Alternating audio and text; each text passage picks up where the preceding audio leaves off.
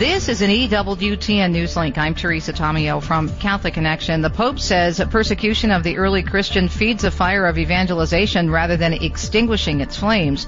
The Holy Father teaching on St. Luke's Acts of the Apostles during today's general audience in St. Peter's Square. An independent investigator finding the Archdiocese of New York is effectively responding to the clergy abuse crisis. Former Judge Barbara Jones and her staff studying files of every priest and deacon in the Archdiocese, finding none of those in active ministry has a credible allegation of misconduct.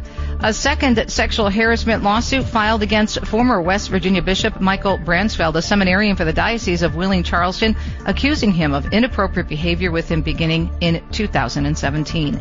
For more news of the Catholic Perspective, visit EWTNnews.com. I'm Teresa Tomeo, and Call to Communion with Dr. David Anders starts now. What's stopping you from becoming a Catholic? Why can't women become priests? 1-833-288-EWTN. I don't understand why I have to earn salvation.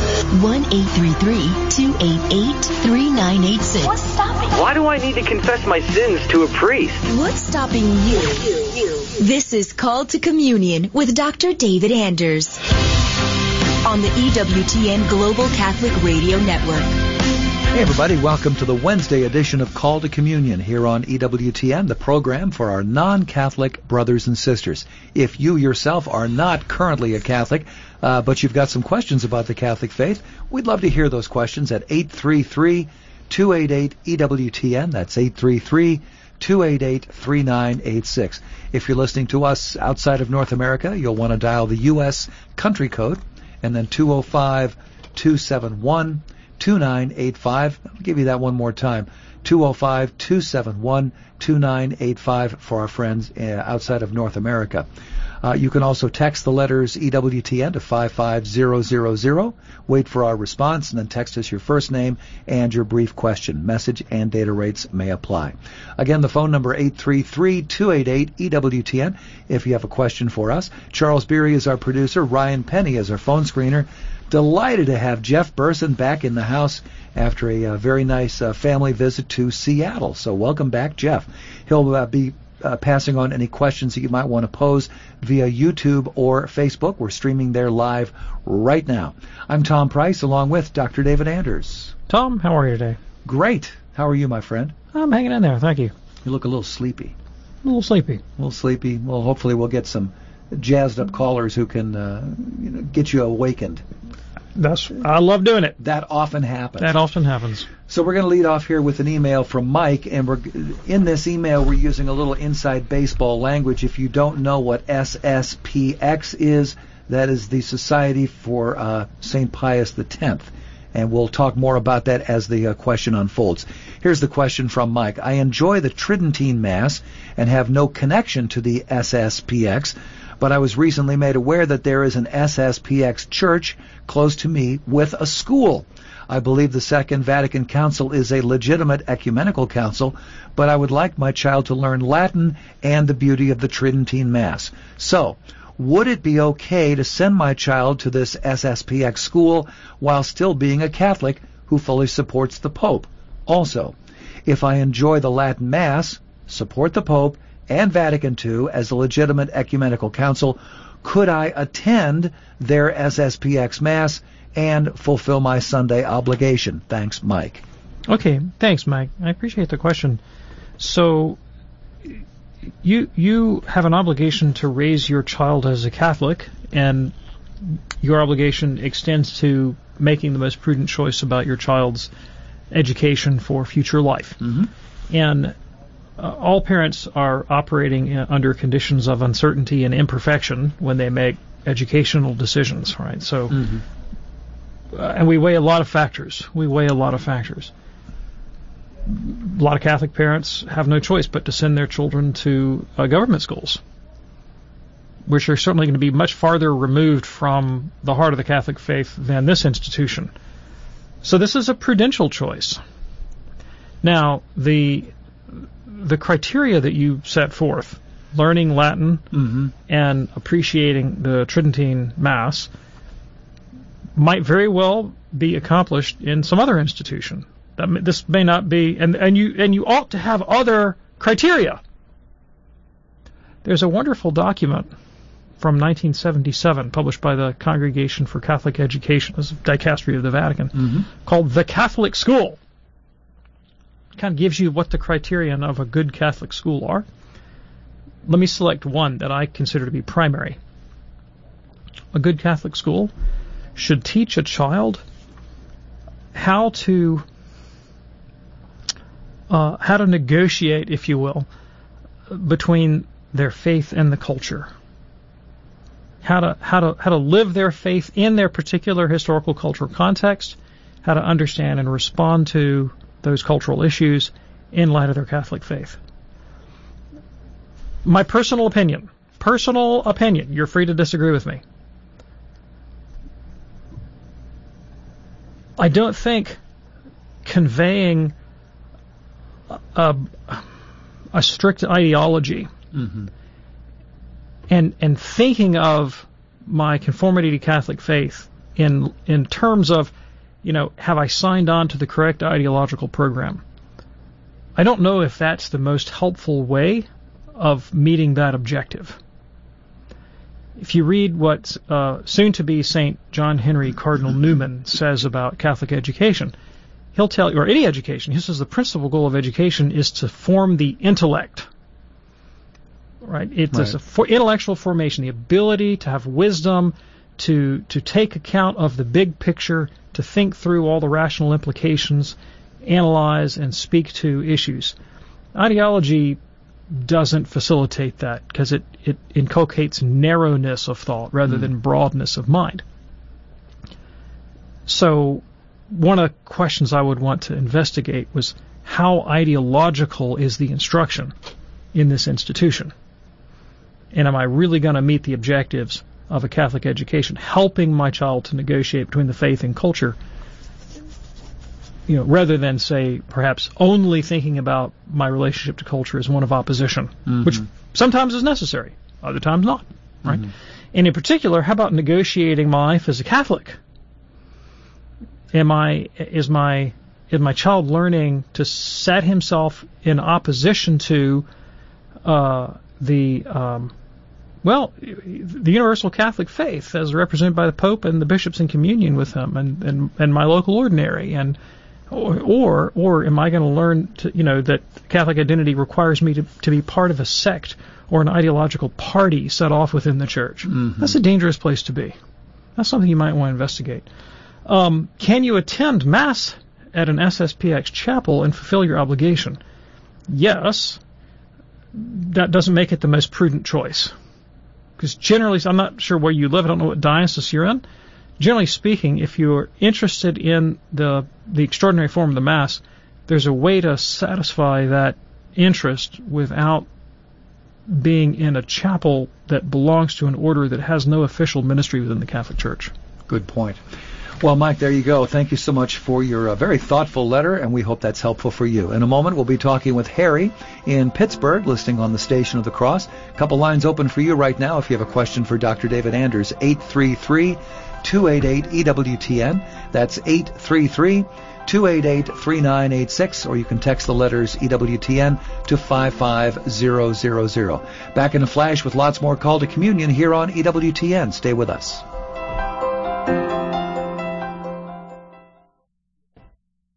Unplanned, the true story of Abby Johnson. I would be the youngest director in Planned Parenthood history. She believed in a woman's right to choose. I've had an abortion myself, so I don't have any problem with another woman making the same decision. Until the day she saw something that changed everything. Tiny, perfect little baby. And then it was just gone. Now she's pulling back the curtain on the abortion industry. Unplanned. Available at EWTNRC.com and the EWTN app.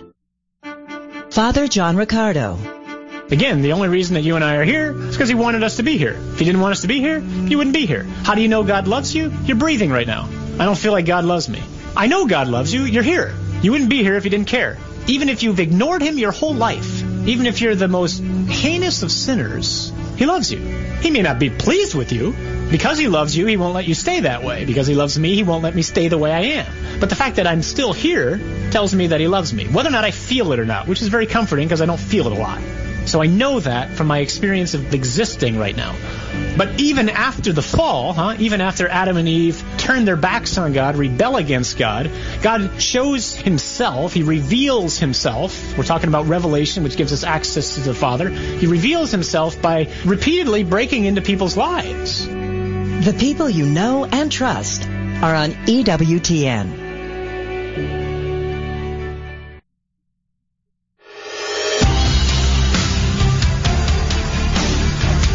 Hey, tomorrow morning on Catholic Connection, be sure to join Teresa Tomeo and her guests Greg and Julie Alexander talking about their monthly marriage discussion. And Greg and Julie are fantastic, and you will definitely get a lot out of the program tomorrow morning, 9 a.m. Eastern, right here on EWTN Radio. If you're ready now, let's go to the phones at 833-288-EWTN. We begin with Harry.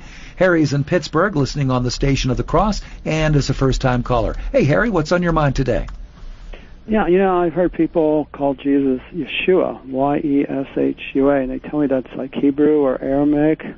And can we say Yeshua instead of Jesus, or what? Is that correct? Thanks. I appreciate the question. There's no necessity to. Certainly, you're not going to be as widely understood if you do, because that's not how Christ is commonly referred to. It's not as the name we commonly use in the English language, nor is that pronunciation used in other modern languages, right. And it's not used in the New Testament.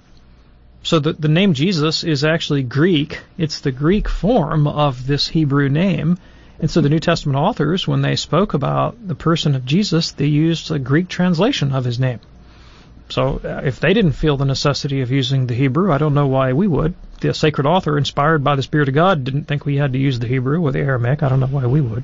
Harry, thank you so much for your call. That opens up a line for you now at 833-288-EWTN. That's 833-288-3986. It's called to communion on this Wednesday afternoon here on EWTN.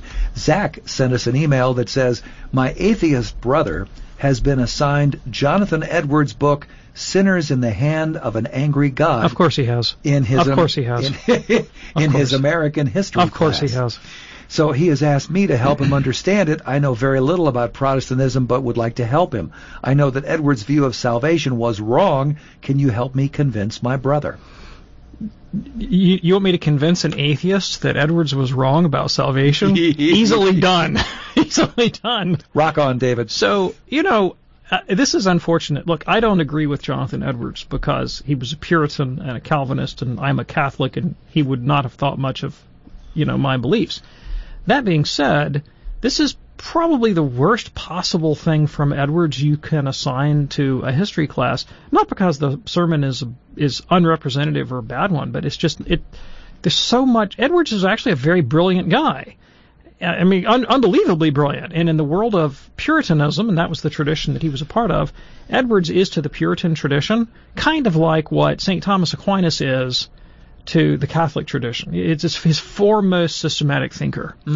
And quite honestly, I think if I were talking to an atheist and I wanted to get them going on Jonathan Edwards, maybe as a foray into a discussion about the Christian faith, I would assign Edwards' book On True Virtue, in which Edwards considers virtue as a species of beauty, an aesthetic analysis of the virtuous life. And he does so along very Neoplatonic and Augustinian lines. And so it's a very rational discussion. I don't necessarily agree with everything he says, but the way he goes about doing his philosophical theology is quite profound. Okay. There are other books by Edwards that are also very interesting. Edwards' treatise on the freedom of the will is actually pretty sophisticated work of metaphysics. And again, I don't necessarily hold to the conclusions, but just so many good places to get into a discussion of Edwards.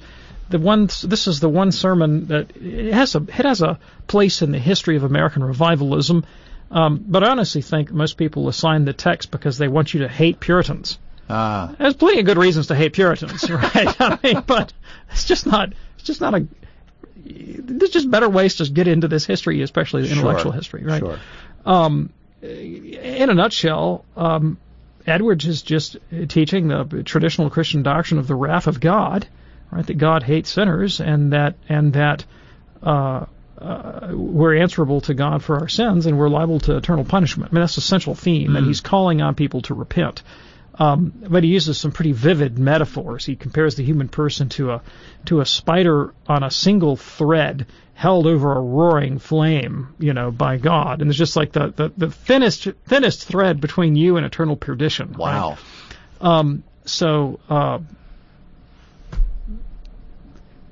Convince him that Edwards is wrong. Well, I really seriously doubt that the class is going to go deeply into the question of Puritan soteriology, the Puritan doctrine of salvation. One of the interesting things about Puritanism, it was wrong, I believe, but there was a strong tendency in Puritanism towards the pursuit of holiness of life.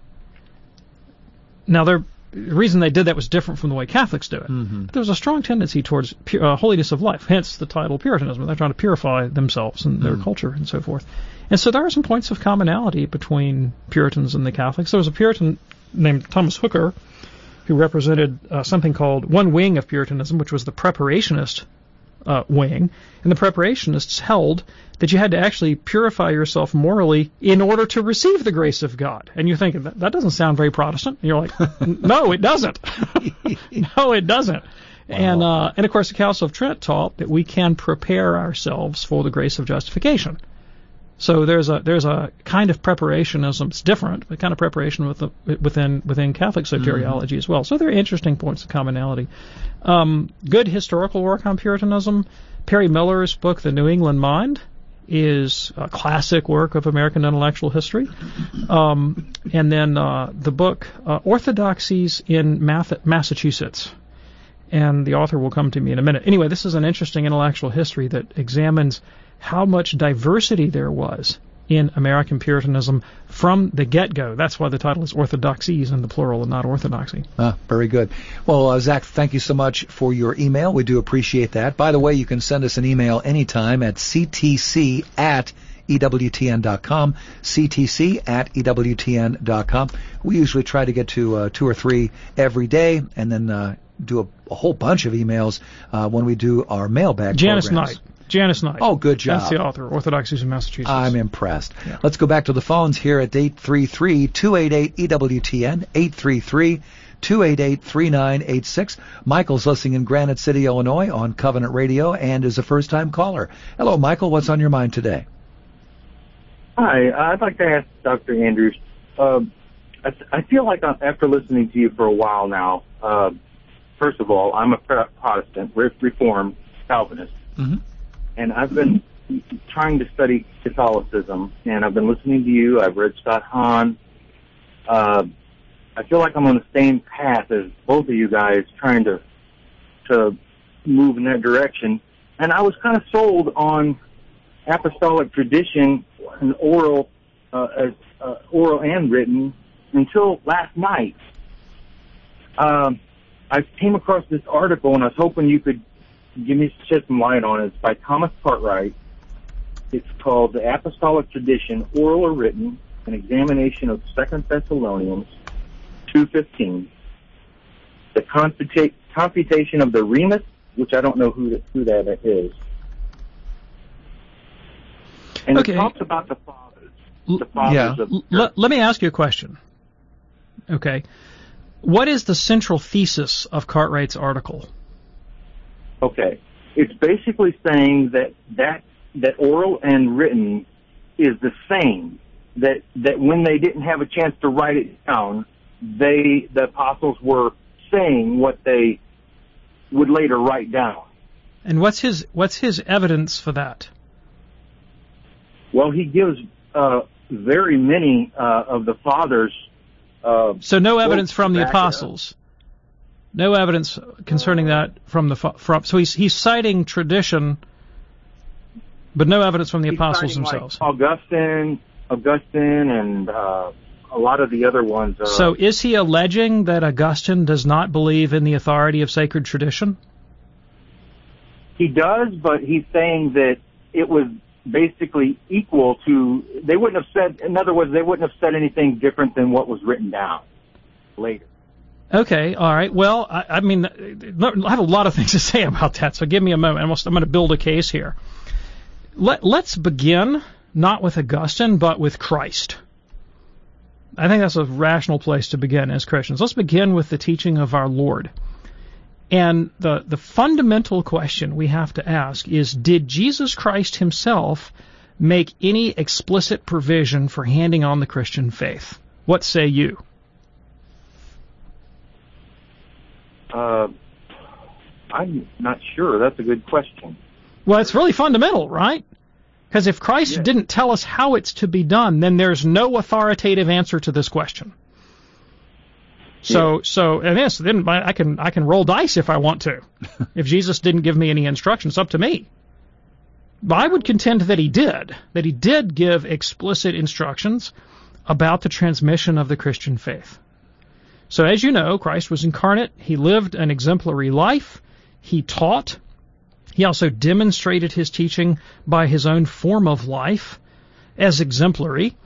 And he also instituted rituals, what we now call the sacraments, like the Lord's Supper or the Mass, sacrament of confession, absolution, baptism. All these things are mentioned in the explicit teaching of Jesus.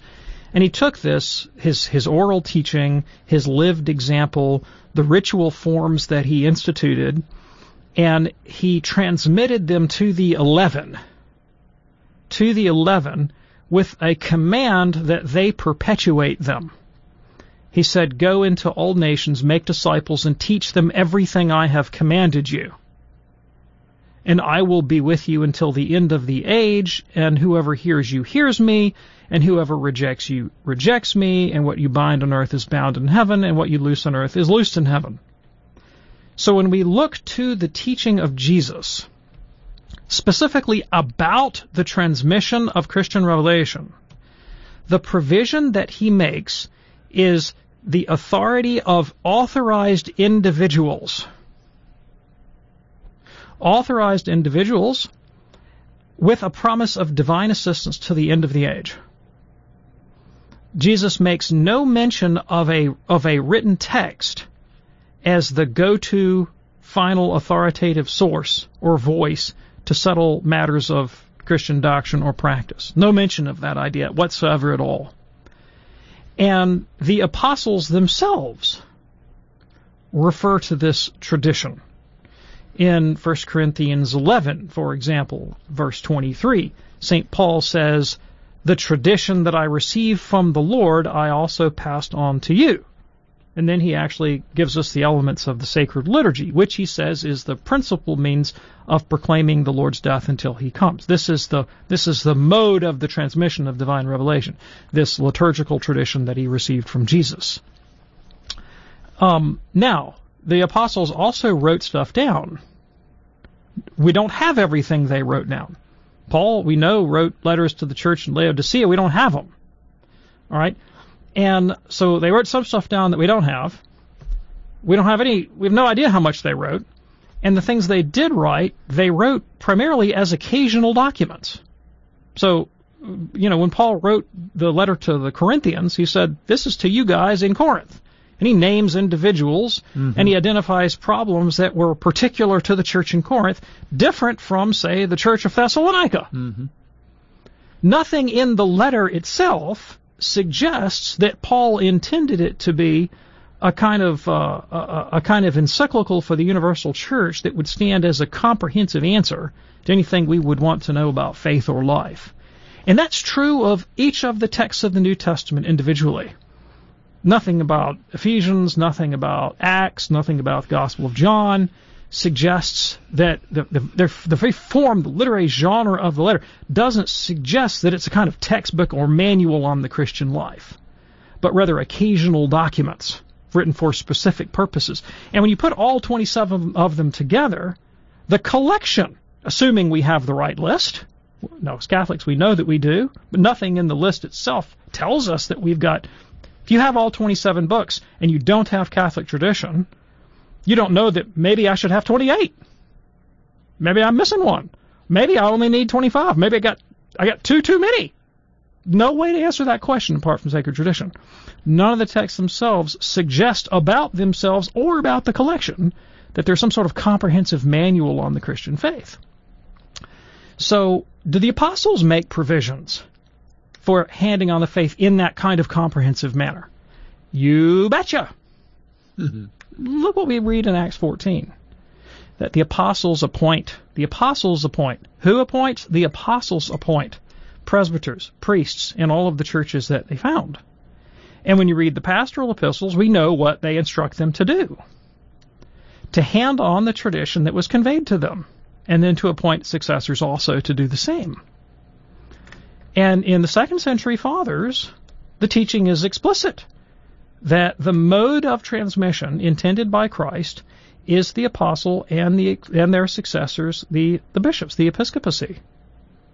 That's explicit teaching of Ignatius of Antioch, of Clement of Rome, of Irenaeus, of Lyon, even of Tertullian, who ended up leaving the church. And all say the same thing, unambiguously. Long before the formation of the New Testament canon, that's the understanding about how you hand on the faith. When you get to the Augustines and to the Basils of the 4th century, they teach explicitly that there are oral traditions that are authoritative that are not found in sacred Scripture. This is the explicit teaching of St. Augustine. It's the explicit teaching of St. Basil. Look at his treatise on the Holy Spirit, for example. Mm-hmm. Example, Basil says, well, look at the epiclesis and the liturgy. This is part of the tradition. It's authoritative. You have to do it. We don't know it from sacred Scripture. We know it from sacred tradition. In fact, the form of the sacraments is another good example of stuff that we cannot derive from the Bible, but is authoritatively handed on by sacred tradition. I mean, we could name 10,000 other examples. Sure. Hey, Michael, thank you so much for your call. Hope that's helpful for you. In a moment, we'll be talking with Teresa in Lincoln, Nebraska. We have a line open for you right now, 833-288-EWTN. That's 833-288-3986 for Call to Communion. Hi, I'm Christina, and I'd like to invite you to the Traditional Latin Mass at St. Pius X. The Traditional Latin Mass is a beautiful combination of contemplative prayer and children learning how to participate. We have missals for you to borrow that contain the prayers of the Mass in Latin and English or Spanish. After Mass, join us under the shade of the trees to socialize and let the children play. I hope to see you this Sunday at 1:30 at St. Pius X Traditional Latin Mass off Harry Wurzbach near 410. Thank you. May God bless you. Next time you replace your car, think about donating the old one to Guadalupe Radio. Your gift may qualify as a tax deduction, and it helps support Catholic radio right there where you live. Get more information about our vehicle donation program by calling 1-888-636-6422 or go to our website, grnonline.com, and click on the vehicle donation link. This is Father Jonathan Felix, Vocation Director of the Archdiocese of San Antonio. A very common phrase I hear in my ministry is, Father, we need more holy priests. Father, we need more holy sisters. These are very true statements, but often when I ask those same people, what about your child? I get the response, well, not my child. Where do new priests and religious come from if not from holy, faithful families? Our domestic churches form the next generation of our universal church's ministers. I would like to ask all parents to hear this appeal from Pope Francis. Do not be afraid of the holy vocation that has come down from heaven to rest upon your children. If you have faith in God and in His church, is it not a comfort and joy to see your own son at the altar, clothed with the priestly vestments, offering the sacrifice of the Mass and praying for his mother and father? Is it not a great consolation that makes a mother's heart beat with love for her daughter to see her consecrated to Christ, serving Him and loving Him with her whole being? If you have questions or just want to talk about this, connect with us at archsa.org/vocations. This is Father Jonathan. May God bless you and your family.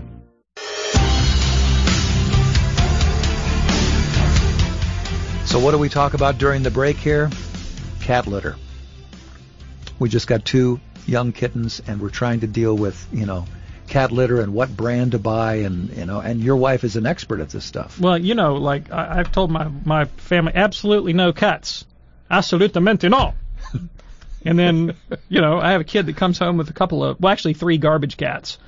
Pulled them out of a garbage can, little tiny kittens. And so we have to keep them for 3 weeks until the vet can take them off our hands. And of course, 3 weeks into the thing, the family is hooked. And That's right. And I'm on the hook. You're on the hook. We sent one of the garbage cats away to find a nice home elsewhere, but I'm stuck with 2 cats. But I have to say, as cats go, if I had to pick my own 2 cats, these are some pretty awesome cats. They're garbage cats, and they look like Russian blues. So the Russian Blue is like a $1,500 cat. Yeah. And they're expensive cats. We pulled ours out of a garbage can. So 2 cats in the yard. Life used to be so hard. There you go. So let's go back to the phones here on Call to Communion, 833-288-EWTN. That's 833-288-3986. Here's Teresa now in Lincoln, Nebraska, listening on Spirit Catholic Radio. Hey, Teresa, what's on your mind today? Hello. Thank you for taking my call. Sure. I have a question about 4 grandchildren. 2 are grands and 2 are great-grandchildren under the age of 2, all of them, who have not been baptized. I feel that I have an obligation to speak to the parents, my son and my grandson, but I would like to know what words to use in love and encouragement. Okay, thank you. The parents of these children, I assume the parents have no religious practice? My son is sort of practicing at the time he's come back, but it's not real strong yet. Oh, okay. So if the father of the children has recently returned to a sort of weak-kneed practice of the Catholic faith. Is that what I understand? Yes. Okay. Well, that's a lot. That's a huge foundation to build on. I thought you were going to tell us that he was completely away from the church. So you're in a lot better shape than a lot of grandmoms, let me tell you. So if he has come back to the church, then you've got some commonality there. Sure. And you can just ask, hey, when are you thinking about getting Junior baptized? And I'd be willing to take him. If you don't want to go, I'll take him. As long as somebody's willing to step up and take the child to mass, sure, the priest will baptize. Now, if a parent says absolutely not, no, not gonna take the kid, not gonna let grandmom take the kid can't come, they're not going to baptize the child if there's no expectation of formation in the faith. But at least if somebody will take on that responsibility, or somebodies, they'll baptize. So hey, you're going to get them baptized, and I'll be happy to help out, and see what happens. Yeah. Don't forget to pray, Teresa. Appreciate your call. It's Called to Communion here on EWTN. Couple lines open at the moment, 833-288-EWTN. That's 833-288-3986. Quick text here from Peggy, who says, why are the archangels sometimes referred to as saints? That would be because they're saints. Because the archangels and all the angels, all the holy angels, are confirmed in grace, even as humans who are conformed to Christ in baptism and die in God's friendship and go to heaven, they're confirmed in grace as well. They have sanctifying grace. They enjoy the vision of God, so they're holy. All right, yes. The holy angels don't sin. They're impeccable. They can't sin. Mm-hmm. And they love God, and they love neighbor, and they love us. And they do this through the grace of God, just like humans who are sanctified do so. And so it's very appropriate to refer to them as holy angels. And saint just means holy. All right. Peggy, thank you so much for your text. Here now is Dan in Kirksville, Missouri, listening on Covenant Radio. Hello, Dan. What's on your mind today? Hello. Thanks for taking my call. I listen to your program as much as I can. I'm a Catholic, and I'm interested in the question of sola scriptura. Oh, good.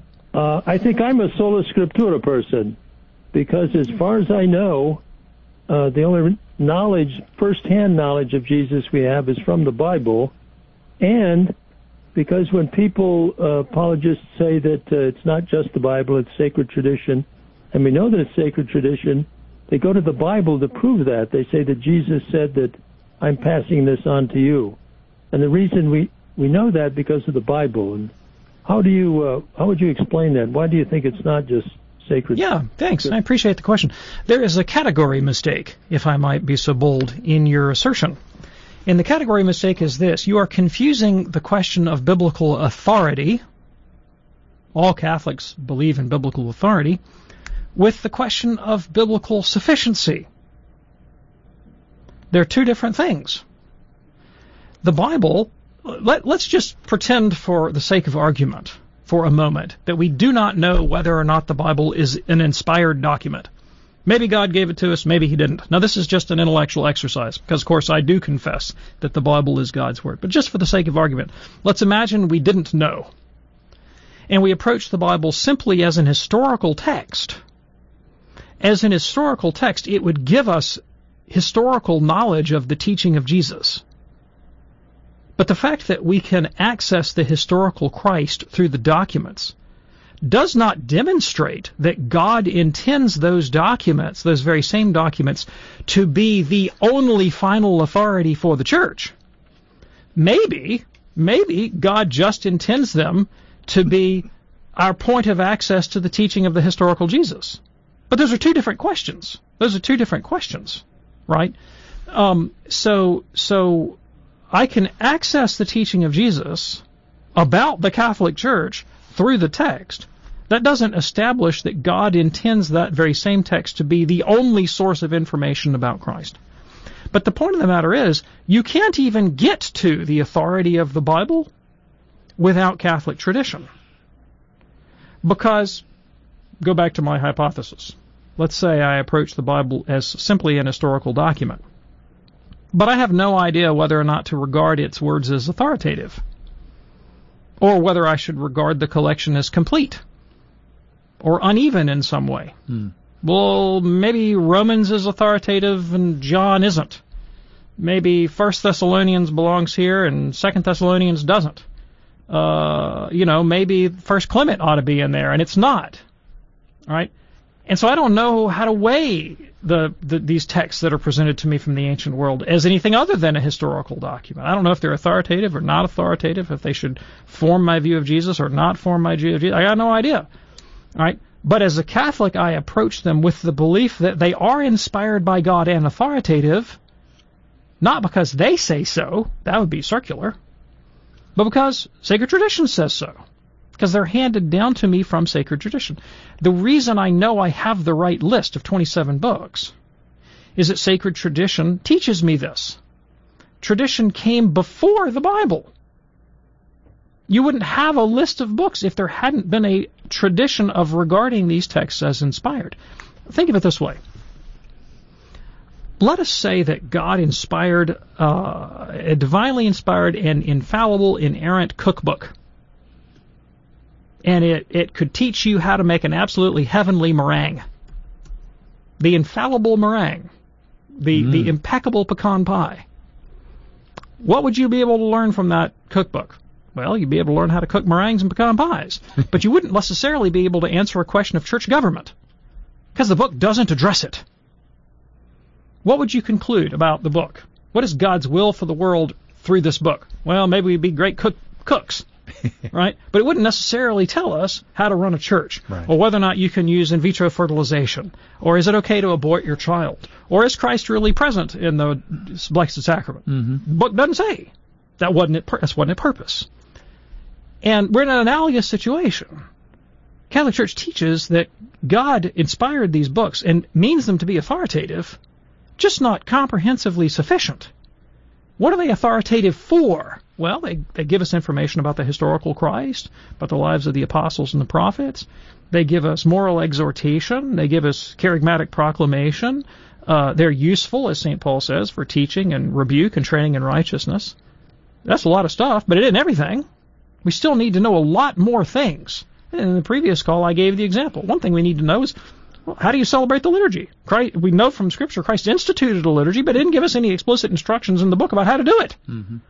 The only way we know is from sacred tradition. And guess what came first, the liturgy or the Bible? Liturgy came first, Bible came second.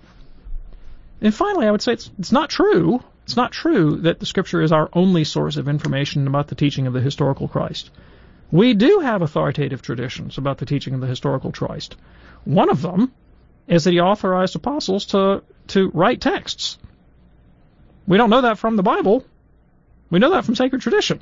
That's true. Okay. Well, Dan, thank you so much for your call. We do appreciate it. It is Called to Communion here on EWTN. We don't normally put weather forecasts in this program, but I will tell you that the weather is changing, and I understand that it won't be quite so stinking hot as it has been here in the South starting this weekend. So things are going to start cooling down a little bit. I can't wait. I can't wait for things to calm down and cool down a little bit. And you know what? That would be a great time to see you here at the Shrine of the Most Blessed Sacrament. Retreats are happening. You can join us for a little spiritual renewal. please consider the Shrine of the Most Blessed Sacrament. Visit the final resting place of our dear Mother Angelica, the foundress of EWTN, and while you're in the area, tour our campus here at EWTN. It's only an hour away from the shrine in Huntsville, and it's all right there on the interstate. Very easy to get on and get off to come visit us. Love to see you here. Start your Catholic pilgrimage today with EWTN. Call 205-271-2966. That's 205-271-2966. You could also go to a wonderful website that we've set up just for folks like you, EWTN.com/pilgrimage. That's EWTN.com/pilgrimage. Phone lines are open for you right now, 833-288-EWTN. If you have a question for Dr. David Anders, 833-288-3986. Here is Veronica now in Pensacola, Florida, listening on Guadalupe Radio. Hey, Veronica, what's on your mind today? Hi, thank you. I was wondering, do guardian angels have names, and could we name our guardian angel? The guardian angels have names. God has not revealed them to us. There are some Catholics whose devotion to guardian angels involves assigning them names. This is something that Mother Angelica did. She gave a name to her own guardian angel. You can make a case either way. Mm-hmm. You can say, if God wanted me to know my guardian angel's name, he would have told me. My guardian angel knows who he is. You know, it's not like if I have my kids in the house and I holler out, "Hey, kid," I'd better specify or I'm not going to get the one I want. Right. Even if I do specify, I may not get the one I want. This is not the case with my guardian angel. He knows who he is. If I ask for his help, he's going to come to my help, provided I ask, something in accord with the will of God. Mm-hmm. So it's not necessary. But there are some who do, including our own beloved Mother Angelica. Yes, indeed. So we do thank you for your call, Veronica. It is Called to Communion here on EWTN. Our phone number, 833-288-EWTN. Here's an interesting email from Christina, who says, I am a Catholic married to a Protestant. We've had many conversations about my faith and his faith, but how would I answer his question about baptism versus being saved when I'm not sure what being saved even means? I've tried to explain and show him where to find our understanding of baptism in Scripture. He believes that accepting Jesus as your Lord and Savior is enough to go to heaven. You don't necessarily have to get baptized. Well, how can I explain this to him so that he can understand? Thank you. So you said you don't know what he means by being saved. I know exactly what he means by being saved. I'm afraid that what he believes is not biblical and it's not sensible, but I can tell you what it is that a lot of Protestants and Baptists think. They believe that when a person invites Jesus into their hearts, prays the sinner's prayer, says, Christ, I'm a sinner, please save me, can't save myself, I trust in you, words to that effect, that God will forgive all of your sins, past, present, and future, and consider you to have met the demands of the law because of the obedience of Christ. And so that no further obedience or moral change is necessary, or compliance is necessary on the believer's part in order to get into heaven. It might be advisable, but it's not necessary. And so even someone who remains kind of a rank sinner, at enmity with God and his neighbor and his will, murdering and committing adultery, could potentially go to heaven, provided he's prayed that sinner's prayer and invited Jesus into his heart.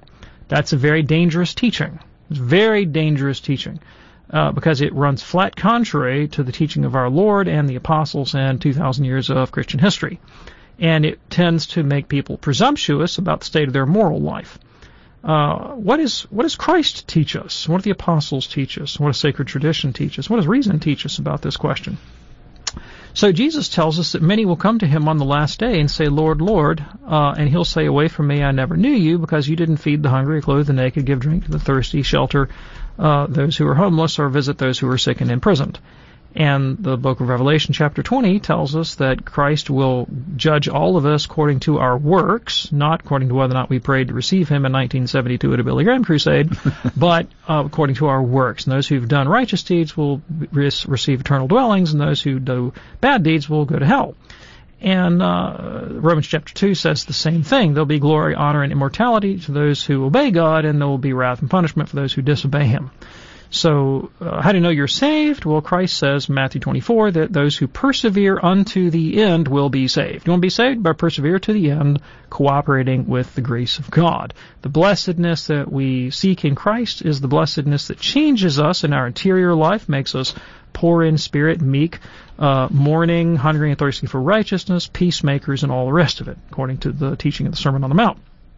How do we get that grace in our lives to change our hearts and cause us to love God and love neighbor so that we really can be accounted righteous by Christ on the last day? We receive that through faith and the sacraments. And the sacraments are really kind of a deepening, an extension, and an application of the dynamism of faith. St. Thomas Aquinas calls them the sacraments of faith. Sacraments are like faith in action. They're like faith symbolized. They're faith externalized and ritualized and applied to us. Why? Why would God do that? Why wouldn't He just give us the bare act of faith in an assertion without actually demonstrating them to us in a sacrament? Well, sacraments have a number of benefits in our lives. One of them is they're tangible. They're tangible. People do well with tangibles.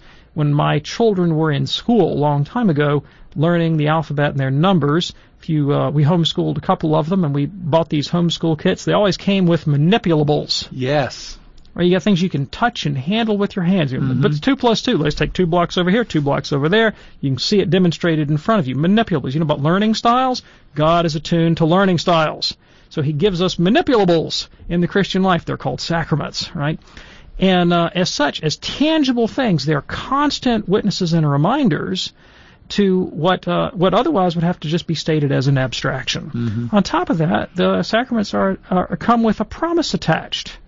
That if you engage in the ritual according to the proper form, God actually guarantees to us that He will convey the grace symbolized therein. And so they offer us a profound assurance in addition to a teaching moment. St. Paul says in Romans chapter 6 that we die with Christ in baptism and rise again with Him to new life. He says again in Galatians chapter... Oh my God, my mind's gone blank. Is it 5:17? 5:17? He says, whoever has been, or is it 3:17? Whoever has been baptized is clothed with Christ. Whoever is baptized is clothed with Christ in the book of Galatians. St. Peter tells us in 1 Peter chapter 3 that baptism now saves us. Right? So do we need faith? Absolutely. But faith and the sacraments are not two different things. They're one and the same thing in different modes. There's faith in my heart. Then there's faith applied externally to me by the ministration of the Church, using the ritual instituted by Christ with the promise of divine assistance. The effect of the sacraments is to work in me that charity that is the fulfillment of the law, whereby I will be saved. Christina, thank you so much for your question. It is called to communion here on EWTN. We're going to Brian now in Des Moines, listening on Iowa Catholic Radio. Hey, Brian, what's on your mind today? Hey, gentlemen, thank you. First-time caller, a long-time listener. Hey, I run a men's group at our church, and we sometimes get into some really interesting discussions spiritually, and pretty good group of Catholic men. The question come up here recently, and I thought it was kind of interesting, and I thought maybe you have some insight on it. We're talking about when you go to church on Sundays, you hear the Gospels, you might read about the consequence of hell, but rarely had any of us in our recent years. It's not mentioned in the pulpit everywhere, and we're not advocating for fire and brimstone, but don't you think once in a while they should make mention, here's what happens, here's the consequence? Is there some reason why the priests never address this or bring it up? Because anecdotally, we feel like we've never heard it that much. Thanks. Yeah, I appreciate the question. So, of course, hell is a sort of tried and true part of Catholic tradition. It's taught in sacred scripture and confirmed by councils and doctors of the Church. And if you want to, get some hellfire and brimstone out of the Catholic tradition, I recommend St. Alphonsus Liguori. Oh, yes. Who will literally scare the hell out of you, as Mother Angelica used to say. So he's one that you can go to for good fire and brimstone preaching. Believe it or not, St. John Vianney had a few words or two to say about doctrine of hell in his sermons.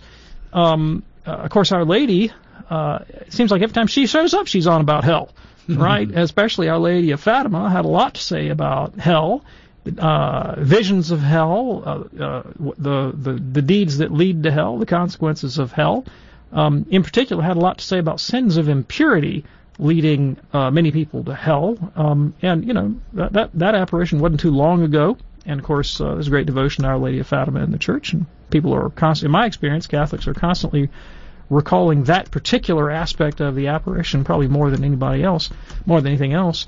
And why is that? Well, I don't know the mind of God, I don't know Our Lady's mind, but it seems to me if there is kind of a deficit, perhaps in catechetical ministry or proclamation, maybe Our Lady's going to show up and clear the matter up once and for all. So she shows up and says, watch out, there's a hell, don't go there, right?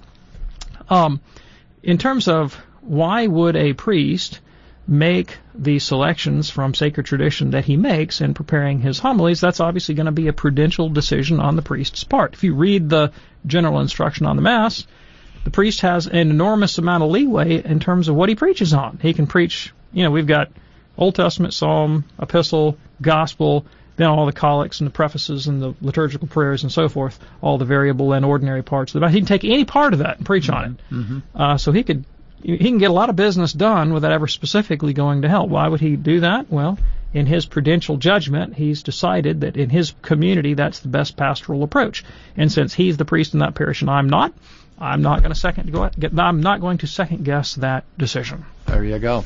Hey, Brian, hope that's helpful for you. Thank you. Let's go to Greg now in Seattle, listening on Sacred Heart Radio. Hey, Greg, what's on your mind today? Yeah, thanks for taking my call. I appreciate it. Sure. I'm kind of wrestling with the doctrine of the on-hypostasis. I'm sort of assuming David knows what that is. Is this relative to the hypostatic union? Yeah, it's kind of the foundation of it, actually. Okay, why don't you give me your definition?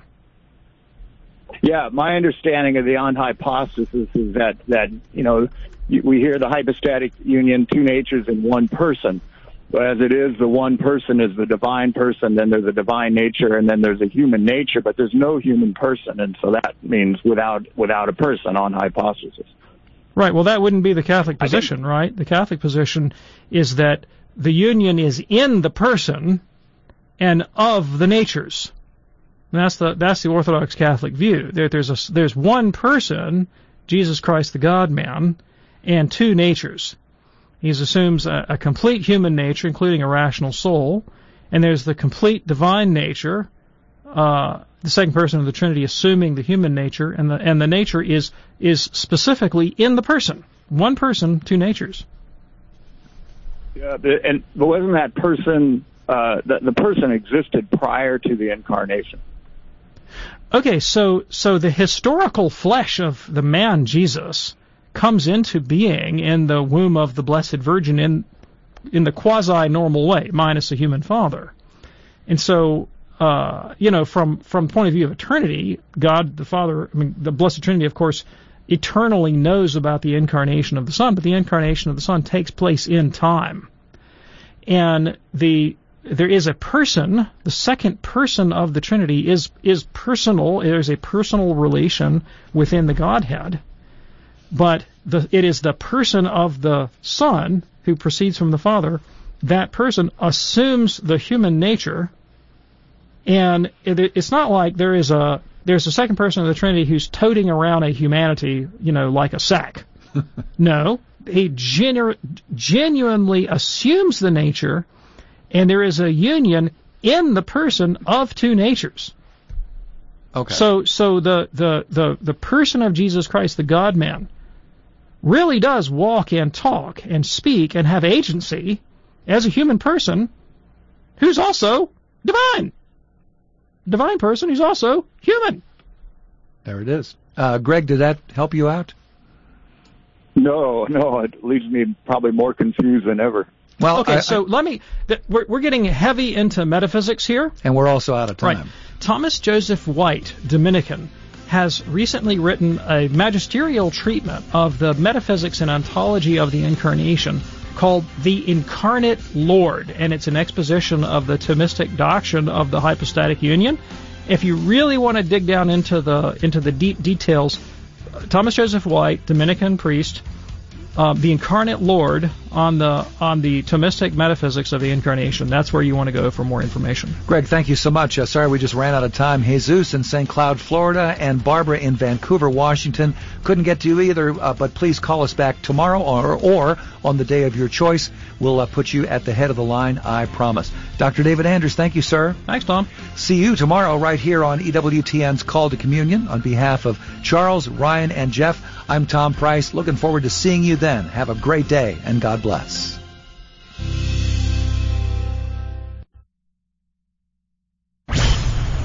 Hey, y'all, this is Father Mitch Packer.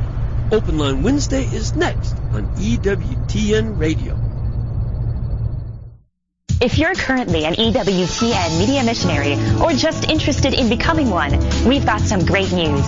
EWTN Media Missionaries has a new and improved website. EWTNmissionary.com, designed with you in mind. Our new site is loaded with great features and it's easy to navigate. There are so many different ways that you can help EWTN. Join us in sharing the eternal word with the world. Visit EWTNmissionaries.com today. EWTN. Live truth. Live Catholic. Catholic Daughters of the Americas, Court 2241, presents TV Showtime at their annual Luncheon and Style Show to be held October 20th at the Omni Hotel at the Colonnade. There will be vendor boutiques and a silent auction and a runway show followed by the luncheon. Proceeds support Catholic Daughters charitable projects. For more information, call 210-422-5770. That's 210-422-5770. You can now get the Guadalupe Radio Network app for your iPhone or Android. With it, you can listen to your local GRN station or any station in the GRN network from wherever you are. You can hear on-demand podcasts of your favorite GRN programs. You can connect with the people at your GRN station, and you can easily support the mission of Catholic Radio when you're ready to. Visit grnonline.com. This is Dale Ahlquist with a Chesterton Minute. Have you ever heard someone say, since every religion claims to be true, well, then none of them are true? Even though this is not a very intelligent comment, it does not prevent people from saying it. G.K. Chesterton says probably one of the creeds is right and the others are wrong. Logically, most of the views must be wrong, but there's nothing logical to the idea that all must be wrong. Think about betting on a horse. Many people bet on the wrong horse, but some bet on the right horse. And sometimes even the favorite has been known to come in first. But that's the point. Something comes in first. The fact that there are many beliefs does not destroy the fact that there is one well-founded belief. So don't say that the variety of beliefs prevents you from accepting any beliefs. It's not logical, and it's not a very good way to bet either. Want more than a minute? Chesterton.org. This is Life News Radio. I'm Jim Anderson. The billion-dollar abortion industry has sought and found a judge appointed by a pro-abortion president willing to block Georgia's law banning abortions after a child's heartbeat can be detected. In blocking the Georgia law, the federal district judge, an appointee of the Obama administration, dutifully cited the most spurious and most criticized logic behind Roe v. Wade. That is, the idea that a right to privacy is somehow hidden in the 14th Amendment to the U.S. Constitution. One advocate of Roe once admitted that this particular kind of privacy was like a penumbra, or partial shadow, in the Constitution. This is Life News Radio. Persecution around the world has manifested itself through the centuries, but it is worse today than ever before. Aid to the Church in Need and its donors have been there to help since 1947, never abandoning the Church or her most vulnerable children. Will you stand up for your faith and accompany our brothers and sisters on their spiritual journey? Visit churchinneed.org. churchinneed.org.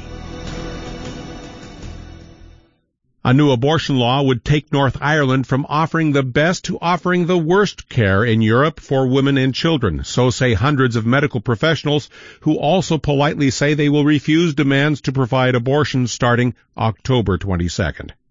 And a ruling by U.S. District Judge Howard Sachs looks very much like legislation from the bench. The judge chose which parts of a Missouri law would stand by allowing an abortion ban to block sex selection and race abortions, while striking down a ban on abortions targeting Down syndrome. For pro-life headlines delivered to your email address daily, sign up at lifenews.com. This has been Life News Radio. Thanks for listening to KJMA 89.7 Floresville, San Antonio on the Guadalupe Radio Network in South Texas. Catholic radio for your soul. Catholic radio for your soul. Heard also streaming on grnonline.com and on your smartphone.